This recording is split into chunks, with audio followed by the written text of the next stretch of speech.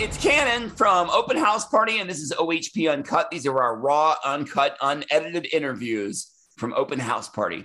Thank you for watching. We appreciate you today. Malcolm Goodwin, who is in Reacher. I love that we're doing actors and actresses on the show now, not just musical artists. It's nice to be expanding and really digging into some people in a different way. It's a different style of interview. It's we're growing here at Open House Party, and we'd appreciate it if you grow with us. Click that subscribe button. What we do are virtual meet and greets where you can meet and interview your favorite artists on Zoom. And to be qualified for that, you have to be subscribed. So just click subscribe, like the video, please. Malcolm Goodwin from Reacher, which is on Amazon. You remember there's Reacher books, and then Tom Cruise was in a movie, Reacher, and now this new series is incredible. It's on Amazon. It's Reacher. It's Malcolm Goodwin on OHP Uncut. The OHP Uncut podcast with Cannon. Malcolm, what's good, man? How are you?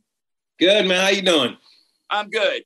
I feel like we've got the most janky operation here. I'm like trying to make it work, and the internet's crashing, and you're going, what the hell? And I'm wearing a t-shirt, not what I'm supposed to be wearing. Hey, you're making it happen, man. Okay, we're normally much better than this. It's all good. Where are you today, man? Where are you chilling? Yeah, I'm in Waco, Texas right now. In Waco, what are you doing there? Made some investments here. I had family in Dallas, so we got familiar with Waco. We was also big fans of Chip and Joanna Gaines' Fixer Upper. So my wife and I have been visiting over the years, and over the pandemic, we decided to make some investments here, and we have a home here now. Well, very nice. Congratulations on that. Is that the only home you own, or do you have one in New York? Or I have one in home is LA. Home is LA. So we're going. I don't know what it's called when you're bouncing from Texas to LA, Texas to LA. I don't know what that's called, but we're from Texas to LA back and forth. You got that on your Instagram, so you're super official. Does it say like TX and a little plane and then LA or anything like that? Because if you don't do that, I'm not even sure it counts. Dude, I should do it. I'll do it after this call. I'll do it right after. Wait, we're mid-coastal? What are we? It's not bi-coastal. What is it? I don't know. But I'll do that. You're very welcome for that tip.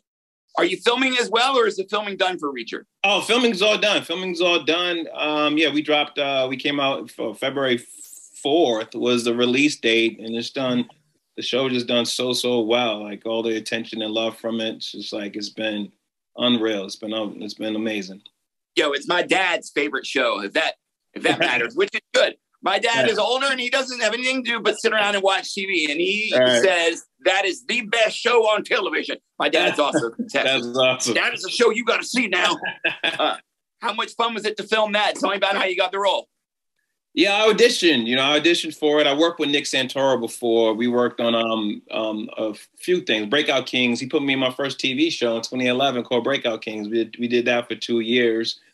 Actually, the first movie, a movie that I did called The Long Shot, so Ice Cube and Keke Palmer, he had wrote that script, and we didn't know each other back then, but we met on Breakout Kings, stayed friends, and then this opportunity came up. I auditioned, got the part, drive to Toronto with my wife, my son, and we're filming out there with Alan, Willa, and the rest of the gang for 5-6 months. Famous for Reacher is his height. I think he's like 6'4" or something in the books. Is the actor also very tall? Yeah, Alan's a big dude. Alan's 6'3", 6'4", yeah. So we went in audition. What is the audition process like? Is it like super intimidating, or was there a lot of stringing you along? You didn't know if you had the role, or was it something you felt like you had immediately? Well, dude, I tell you what, man, it was the first Zoom auditions. You got a bunch of windows, producers, casting, and everybody's on the screen. And my business partner, he's there. He has to hold I was at his house doing the test, and I found out about it like the day before. So there's not really a setup in his place for an audition or whatever. So you got to pull some things together, and then he has to hold the computer in a certain way, and it's going to be angled a certain. So he's holding it throughout the entire testing, and his hands are shaking while holding the computer. And yeah, you just get a bunch of notes in terms of try it this way, try it that way. The director's there too, so just to kind of feel that creative vibe. And then literally, I think the next day, I found out I got it. Oh, so there was no string in your lawn. That's perfect. You almost had it before you even auditioned. That's awesome. Oh yeah, it was great. Now, did not have to wait. It wasn't great. It was great to not have to wait like a week, because sometimes it takes a while. Sometimes you do have to sit there like, oh, I wonder if this is gonna work out or not. But it worked out. Literally 24 hours later, I found out. Have you had a particularly grueling audition process where you were kind of like, oh my God, I don't know if I got this? You know what? My first like big movie was American Gangster, and I'm telling you, it was just like I felt like I sent the tape in, and sending the tape in was a crazy process because I was in LA. I just moved to LA, but they're casting out of New York. I'm like, man, I just left New York to work in LA. Now this audition is in New York, so I had to do a tape. And before it was you had to send a DVD. You had to put it on a DVD. So I got to call one of my boys in New York, like, hey man, you know how to burn a DVD? He goes, you could burn DVDs? I'm like, yeah. You can burn DVDs. So this is back at what, 2006, where it's still a newer kind of thing. And long story short, my boy Jay Moore and James Holloway, they kind of got together, delivered it to my manager, and then it was like, all right, you're one out of 70. One of 50, one of 30, you're one of, and it kept dueling it down to like, all right, now you're one of 3. And then I eventually found out I got it. And that was a 2-month process. That whole entire process of landing that role was about 2 months. Was that more grueling than the interview process or being the audition process or being in an LMFAO video? Just curious. And so, man, that was nepotism. Those are my boys. My boy directed the video, and one of my boys was, they just gave me a phone call. Was like, hey, man, you want to make a cameo in this music video? I'm like, yeah, sure. Yes. Damn right. Yeah. So I never heard the song. I showed up, and what do you want me to do? Yeah, just kind of do some improv thing, whatever. Like, there's gonna like these dancing kind of zombies. All right, cool. Do some improv. It will get in your bones. I just said whatever came to mind. And then I went home after an hour and a half. And then 2 months later, it's the biggest music video on the planet. Crazy. So you had never heard of those guys, Red Foo and Sky Blue, before you went in there? No, I never heard the song that they were Party Rock Anthem. I knew Shots, I knew that. But I never heard that. I never heard the song, so, but they were super cool. Everybody was, it was crazy. So I just kind of showed up. They said, wear a suit. And I didn't have a suit because I was traveling. So my little brother, I'm in his, if you look in that video, you can see my ankles and super ashy because the pants are tight. I didn't have any lotion. And I'm like busting out this shirt because it belonged to my brother. That's gone on to be like an iconic song and video, though, man. Like if they never had another song, they could probably live the rest of their life on that one song because it's done so well. Yeah, it was like the first. It was like on YouTube, the first video out of the first 10 they get 1 billion views or something like that, whatever that stat is. Yeah, first to reach that 1 billion view mark. But yeah, I cannot believe it. It was one of the best favors I've ever done. Jeez. Now, why did they think that you would be a good fit for that? I don't know. I think I think you know what? They needed somebody who can just get on the phone and come through right away. I had just did Breakout Kings. So I flew in from Toronto from doing Breakout Kings season 1. When I landed I think around 10, 11 at night. And then that morning, 4 or 5 o'clock in the morning, I was doing the music video. So I think it was like, you got the show coming out, Breakout Kings. It looks like it's going to be a big thing. You can do this music video so we can all help each other. And plus, we're all friends. Is there any kind of role that you would be intimidated by, maybe at first, the idea of it? Yeah, I think I'm always it is intimidating playing some historical figures. I think I've done it, but it is intimidating going into it because the pressure to really get it right and make sure that you do their legacy proud, and especially if families around just want to do it justice. So historical roles tend to work a lot harder. Just go in, Yeah. How do you get ready for a role like the one in Reacher? Well, I had to lose 30 pounds because I had some daddy weight, and there was new daddy, and I had a pandemic weight. So while Alan Richardson had to put on 30 pounds of muscle, I had to lose 30 pounds to fit in that tweed suit and that. I'm telling you, by the time, So, and I couldn't work out, because there's a joke in the last episode where Reacher tells Finley, "Hey man, you look like you look kind of buff," and Finley's like, "Really?" He goes, "No." So for that joke to play, there had to be no muscle on these arms. So that's the longest period of time.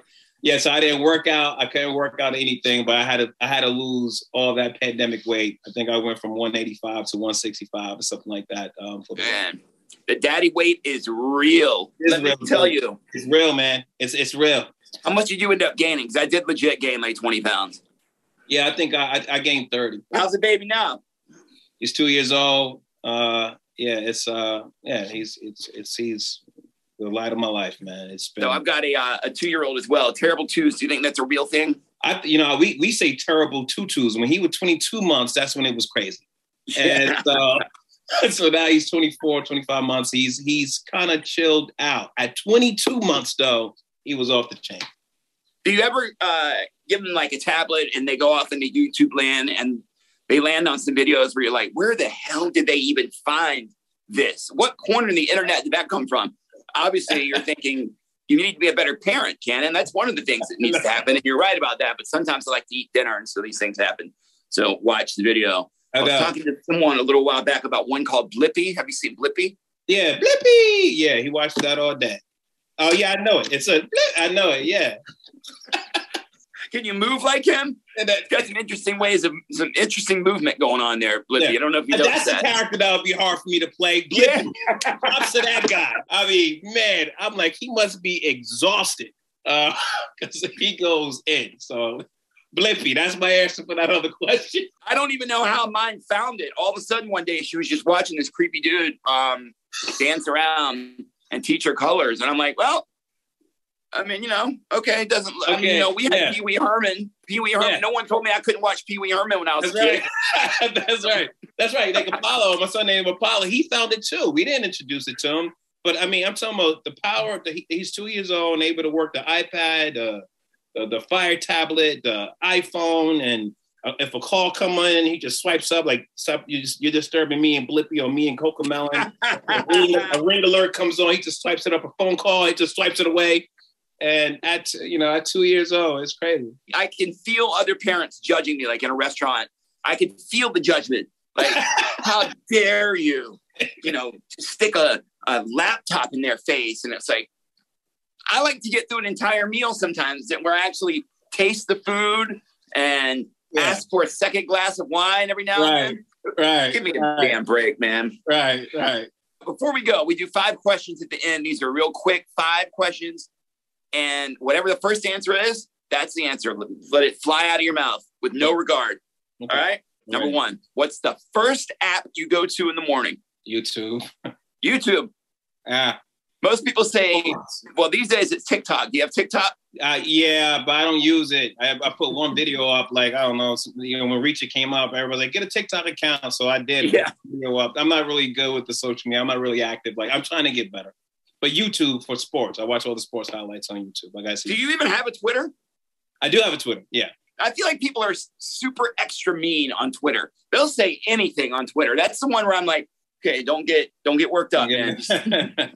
Like, what's your go-to favorite fast food item? Whopper. Yes. Burger King. I like the Whopper, Big Mac. That's how I like the Whopper, man. I like the Whopper with no tomatoes and onions. Have it my way.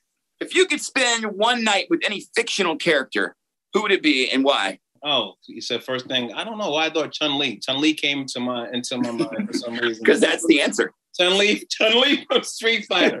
That is so random, dude.